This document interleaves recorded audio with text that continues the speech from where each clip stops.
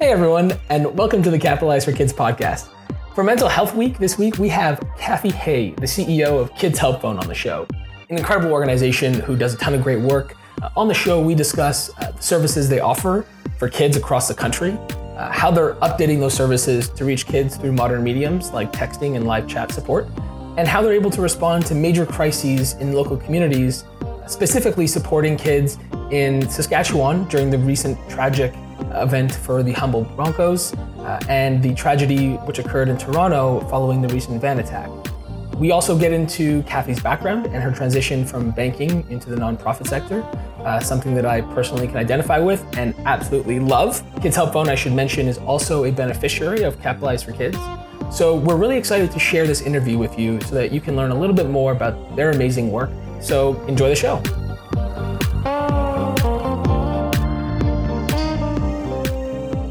Kathy, thank you so much for being here. Really, really appreciate it. Thanks so much. Feel a little humbled to be sitting here, but happy to be here. I don't know why you would feel humbled. We should be the humbled ones. You are the CEO of probably Canada's most important mental health organization.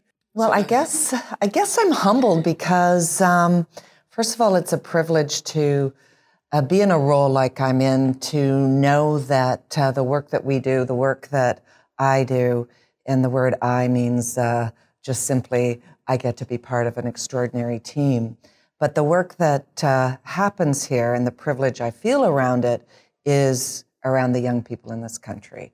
And that's the real privilege, and that's where I feel the most humbled when I come into work every day, and the most inspired. What about working with young people inspires you and makes it feel like a privilege?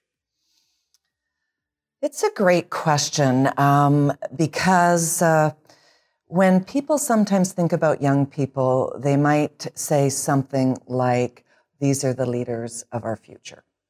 And I kind of disagree with that statement, which sounds weird, but I actually think the young people in our country are leading right now, today, every day. And so when I come into work and where I feel inspired is that it's not easy being a leader, certainly not easy being a leader as a young person in the lives that they have that are complicated. And Kids Help Phone provides a service coast to coast, north, south, so there isn't a one-size-fits-all for all these young people who are leading in their worlds. So I guess what inspires me is the courage they have. And when they interact with Kids Help Phone, there is this moment of courage that each young person has to have to pick up that phone or go through our live chat or do a text or go onto our website and get in an interactive, I need some service or support.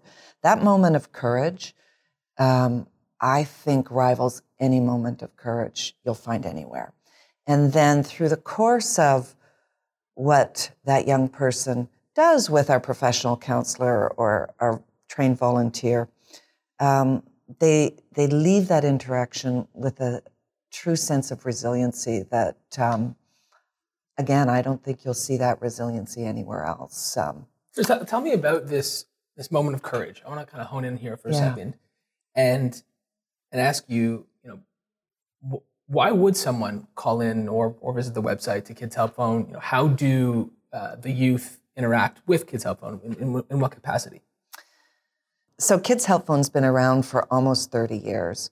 We are a trusted and loved brand, though that sounds like a silly thing to say. But it's not. I could definitely agree with that. Yeah, we're loved and trusted. And so kids have called us traditionally by telephone. On the other end of that line is a professional counselor, and they actually do receive a professional counseling session for whatever is going on in their life, whatever it is. We don't judge at all. And over the years we evolved. We're actually a technology-forward kind of organization because we actually deliver support and service in the realm of virtual. We are doing it in the communities where young people are. They don't have to come to us. We go to them. So then we added in different services like live chat, so through the internet, through an app. That's not 24/7. That requires more funding for us to get 24/7. We also have access through our web. We have over 1 million kids that come through our web resource. We call it Resources Around Me. So those are our services in a nutshell. Good to Talk, a whole bunch of other ways for young people to interact with Kids Help Phone. Honing in on the courage, though, is probably the thing that is the most important. We have the right service for kids. We know that kids, we worry about young people, we worry about their mental health and their well-being, and we have these solutions that we know work for young people. And when I say young people, we get calls from age 6 through to 26, 27 years old. And we are going to provide support and service for these young people regardless of their age. And so that moment of courage for me, when I think about it, is a young person, whatever their situation, wherever they are in Canada, they know they need some help. And they know they do. And the biggest barrier for their well-being, actually, is them doing nothing. For them to think it's just going to go away, or I'm okay, or maybe this isn't a big enough problem. So when they actually go, I think I need some help, and they do that one moment of, I'm going to call, I'm going to text, I'm going to go online, that is probably the most courageous thing that young person can do and has done. And so on our end, and back to the inspiration bit and being humbled, we damn well better be on the other side of that phone or that text or that live chat. We better be there. And it's more than just being there for Kids Help Phone. You mentioned solutions, and you have solutions that work. How do you guys look at effective solutions, and what is an effective interaction with a counselor? So that's a great question, because kids are calling with very complicated situations. Just in general, life is complicated. Being a kid is complicated. And I've listened, I've been live listening with a professional counselor, job shadowing or whatnot. And a young person might call in with, and I'm thinking, let's get on that. They're calling in because they're fighting with their mom and they feel not loved, and let's get on that. And the professional counselor works with that young person to actually let that young person work their way through all of the things that are going on in their life. Yes, they might be fighting with their mom. Yes, they might be feeling unloved. But there are a whole bunch of other things going on there that might actually include substance abuse or an eating disorder, suicide ideation. And so if you stop at the first thing, you kind of miss the whole picture going on with this young person. And the thing that happens in that is that you actually enable the young person to take control of what's going on in that call and in their life. They can get to the end of I'll call it a single session, which could take however long that young person needs. Could be 20 minutes, could be an hour. And so by the time we get to the end of a chat or a phone conversation, the goal plan is to take a hot moment with a young person, that moment, bring them down to a moment of cool with a plan, with some real understanding of their own courage, their own strength. I guess it's a sense of being in charge of what their next step is going to be. We know that works. And we know that works, first of all, because of how that call ends. We actually do data. We have the largest data set in the country on youth and mental health. And we are only going to get more robust around data with our texting service that we're trialing right now, which has smart technologies running behind AI, really understanding what kids are saying. So we know it works, and we know that kids are better equipped at the end of a call. And if they're still feeling, and most likely they do need more than just a single session, we're there. But often we're the front door for kids going, they come through our door. We help get them referred to places where they need to be referred. They keep calling us. Sometimes we're the only door. When we're in northern Canada, in places that don't have a lot of services, we might be the only door for them to go through for their well-being and mental health. So again, humbling. So when you talk about decentralizing, healthcare services, obviously it should allow for access to crises in more remote areas. A recent example is what happened in Saskatchewan to the Humboldt Broncos. A less remote example is what happened last week in Toronto, both tragic incidents. How does Kids Help Phone adapt to those situations of crisis, and how important are your services in those times, in those areas? Like, what have you seen from a usage standpoint? When communities are in crisis, small or large, when big things happen that are hit you right to your very core, it is in those moments that Kids Help Phone can really, I call it dialing it up. We can dial up our services as we need to, just by simply making sure people know about us. We work with, let's talk about Humboldt. That was a extraordinarily heart-wrenching tragedy for a country who, there isn't a community in this country that can't picture a bus of kids going off to a tournament somewhere, hockey or otherwise. And when that happened the next morning, Saturday morning, we've talked a bit here about our texting program. It's trialing in Manitoba because we can't spread and scale it right now because we don't have the funding for it. But we sat there on Saturday morning and we said, wow, we have capacity on our texting program. We have a province that is reeling from a real community crisis, and not just Saskatchewan, Alberta as well. And we just said, we'll worry about getting to capacity when that moment happens. The worst thing for us would be sitting here waiting. So we opened it up in Saskatchewan. We worked with the government there. And we had enormous uptake. It was easy. We had a short code. People, it didn't matter. We had people in their 30s reaching out.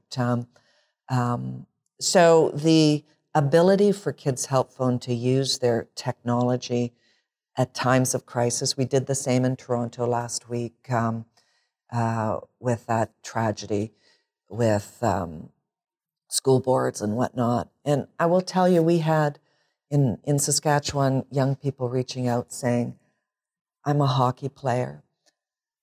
I got to go to my game tonight and I'm terrified to get on the bus and I don't want to tell anybody. Those are really real moments, right?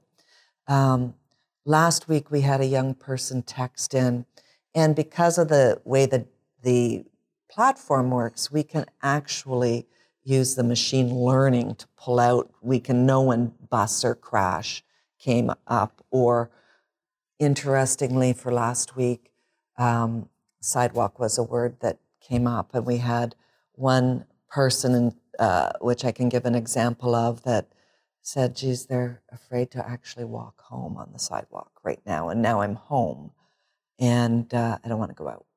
So that's where we can be there in those times of crisis. On the side of me as a CEO, wanting to make sure we're there, what we need to be able to do as an organization is make sure we lift our services so we're always there, not just dialing up in crisis. Because sadly, there will be crisis happening in communities all across the country. I do not want to be in a situation of deciding which community in crisis is more important than another community in crisis. So that's when I unabashedly speak to funders about helping us spread and scale. It's so we're always there in a moment of crisis.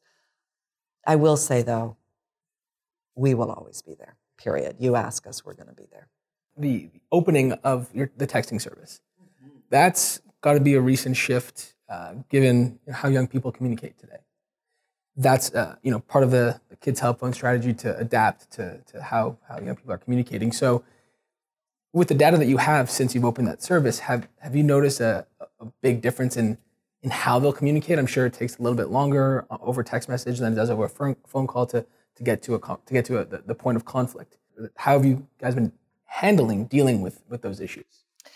The texting trial, and we call it Crisis Text Line powered by Kids Help Phone. We partnered with an extraordinary technology not-for-profit in the U.S., technology company, not-for-profit company in the U.S. And the platform, first of all, is truly innovation for mental health services in Canada. It's just extraordinary. So it was a game changer. It's a game changer for us, I think. Not that we won't always anchor with our professional counseling service. That is part of our DNA.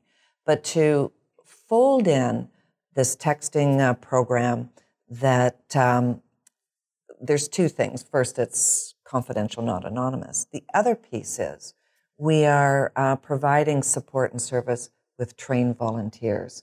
And these trained volunteers are overseen in live, real time with a MSW, a professional counselor. So what that does for us is a couple of things. It enables us to have more access points for young people, and that's a big deal. So there's that. It also enables us to really, with the technology, understand what young people are saying. And I think I mentioned earlier about it's not a one-size-fits-all at all. One person will speak differently about whatever their issue is than the next who might live next door. Well, imagine the different kinds of ways young people will speak about suicide, for example, in a remote spot north of Nunavut versus Toronto. We'll be speaking about it differently. The technology will enable us to understand what those differences are. And therefore, we feel we can actually shape policy and how mental health care is delivered for young people in the country. It's got to be a pretty robust technology because, there's so much that's open to interpretation over a text message versus a phone call. Let me give you a really cool example. And Please. yes, it's really robust. And as I said, smart technologies are running all the time. I've gone through the volunteer training program. I'm almost there. That is humbling. I also have to say that, and it's hard. It's hard work to go through that training program. Underneath this whole platform, as a trained volunteer, I'm on a computer. I'm not on my cell phone or my gadget. The technology is picking up the conversation, so it's picking up words. So if we go to eating disorder words, for example, a young person might be saying, my mom thinks I'm really too thin, but I feel so fat, I can't stand looking at myself in the mirror. That might have all been communicated over 10 minutes of conversations. Well, that machine learning is picking this up. And now on my computer screen, I have tips on what I should be, here's a suggested question, here's some resources for this young person in the community that they're in. They could be in Sioux Lookout, Ontario. And I, as a trained volunteer who might be in New Brunswick, will be able to make a suggestion to that young person about resources in his or her community in Sioux Lookout, Ontario. It's that robust. That's impressive. I do want to give you a really cool example, though, as you talk about using the text and communication from a young person's perspective. I'm going to give you a real example, and you will see and hear, you'll hear, true courage. This young person texts in through the trial program, and the first thing he says is, I'm autistic. And the volunteer is going through a conversation, and what he says to her is, be patient, it'll take me longer. So that young person is understanding, I need some help. I need this other person to know that it's going to take me longer. And it did. That text went on for almost 2 hours. And while that young person was communicating the situation, and it took that young person time to even, as it would, frame in your head what you want to say, he would text writing so that he would let that person, the trained volunteer, know, I'm still here, I'm writing. When I heard that story, I go back to courage, resiliency, and leadership. That young person was leading his own conversation, such leadership. And he tried to explain how it felt for him to be autistic. And I'm taking a great big long text conversation and breaking it down into a short message here. He basically asked the volunteer to get a piece of paper and a pen and to draw. They would draw together so that between the two of them, they decided they'd each draw the same thing wherever they were. Our volunteers are all over the country. So he asked, let's draw a stick person sort of lying down. Let's put waves on top of the stick person. That's me. I feel like I'm underwater. And actually, I think it was the trained volunteer who said, it sounds like you feel like you're underwater. And again, through this, young person's going, I'm writing. Just to keep, when I interacted with that, I actually cried because I thought of the silence and isolation that young person could have felt. And yet, the courage that he said, get a pen and draw. Can you imagine how vulnerable he must have felt at that moment? And then the two of them said, okay, what would make you, how could you buoy yourself up when you feel like you're underwater? And they actually took a water bottle. They in their discussion, emptied the water bottle of water and capped it so it was now filled with air. And he held on to it. And like that was their conversation. So back to texting, 100% it might take longer. There could be misinterpretations through texting because it happens all the time. We're training our volunteers in a very robust way. We have supervisors that are live with them, giving suggestions as they need it. But on the other hand, if we're not willing to do that as an organization that is supporting youth and mental health, that young person would not have been able to pick up the phone and go through that. That young person wouldn't have been able to do that. If someone asks me statistics, and I can give you lots, the statistic I would say on that, though, is you just need that one statistic. That one statistic is enough. And then I can tell you all kinds more. So leveraging technology at Kids Help Phone is one challenge / focus area, call it. Are there other challenges that you're facing right now as an organization? I'm a former banker. So I think about the financial side of life, and I'm here at Kids Help Phone wanting to make sure we amplify our programs and we bring in new technologies that we can spread and scale. And we exist not for Kids Help Phone, we exist for the young people. So when I think of all of that, and I know that we exist for young people, I know we worry about their wellness and their mental health, and I know we have solutions that work. And I know we have partners that want to work with us to find new solutions for more access points and dropping more barriers. So we do have all of that. That is, if I was a for-profit company, I'd be saying, wow, we got it all together. We just now need to go with it. Our only holdback is funding.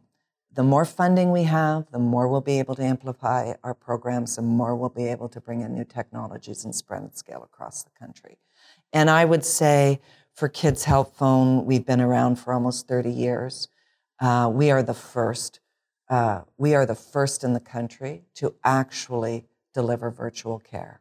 When you read about healthcare today and you think healthcare, or you worry that healthcare is not sustainable, you actually just have to read any newspaper and you would read that. I don't believe it's not sustainable. I believe that we just need to deploy our dollars differently and make sure we deliver care how people want it, where they want it, when they want it. And you move into the space of virtual care, which a lot of healthcare organizations are moving into that space. Well, we were there 30 years ago by nature of picking up that first phone call. And we've been laying in new technologies in the virtual care space for almost 30 years.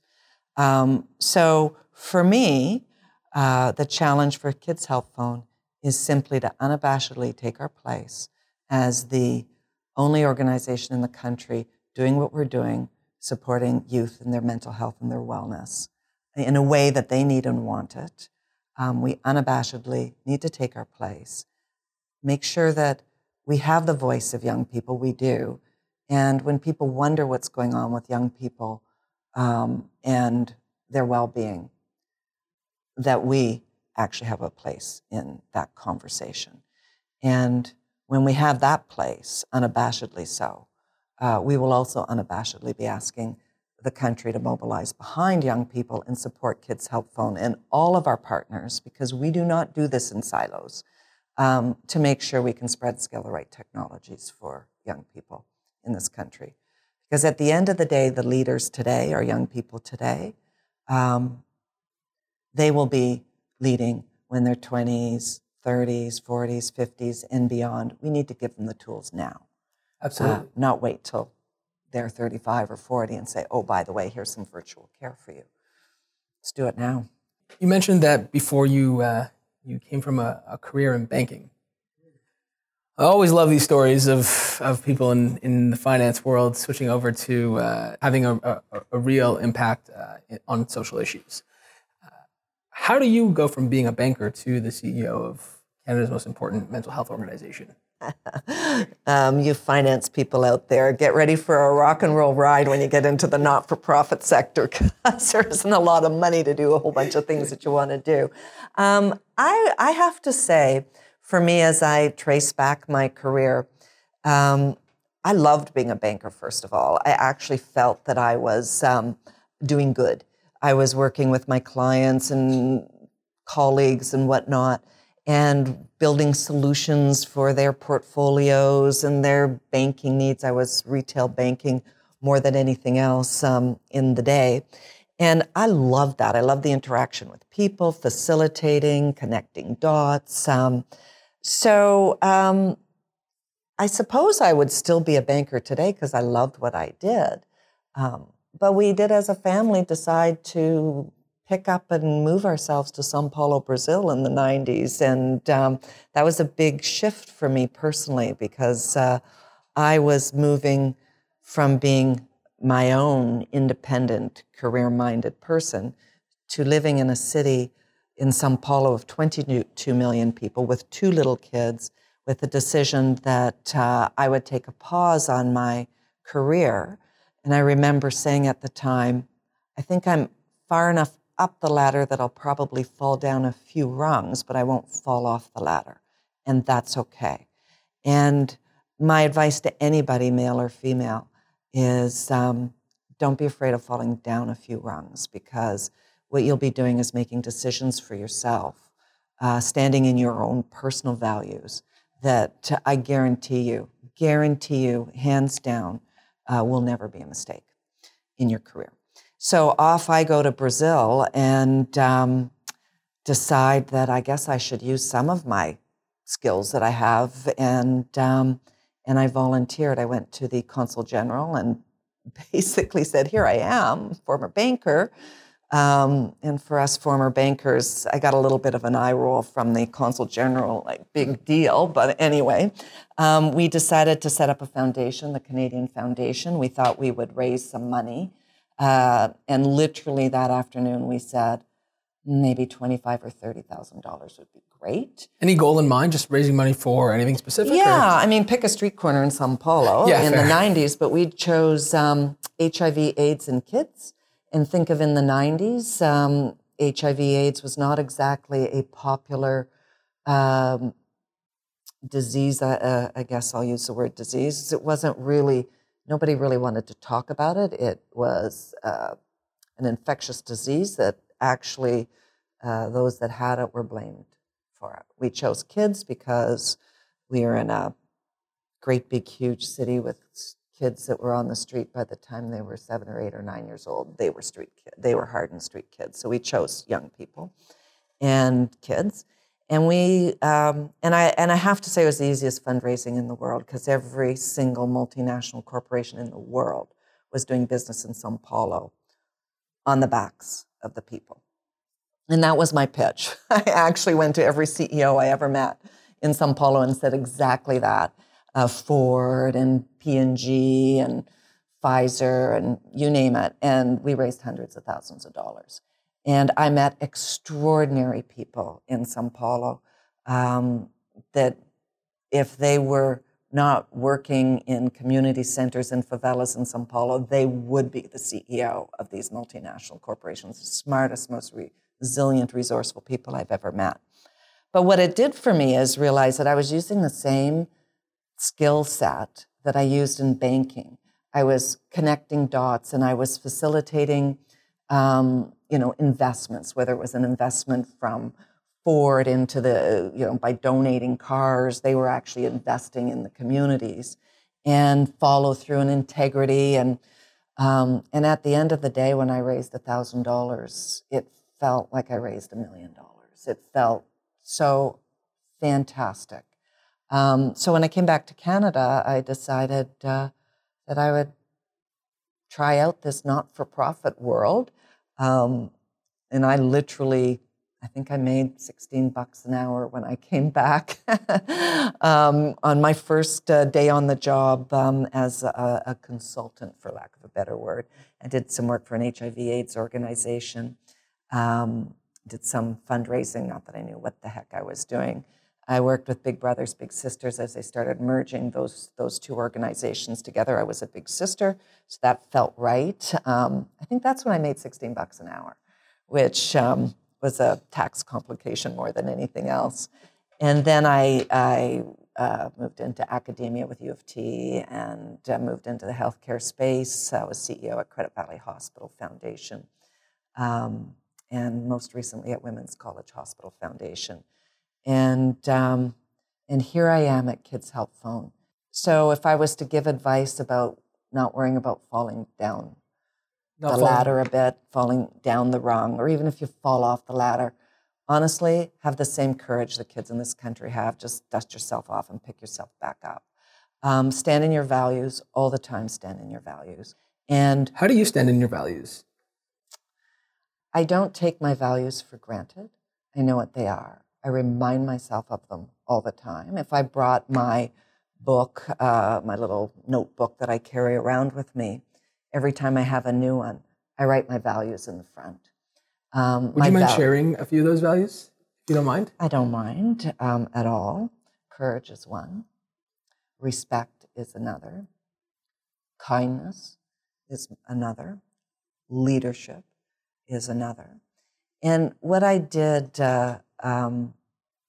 for them is I also defined what 3 words they mean to me, because courage might mean something to me. It's different for me than it is for you, and it's just as valid for you as it is for me. I just wanted to make sure I knew what mine were.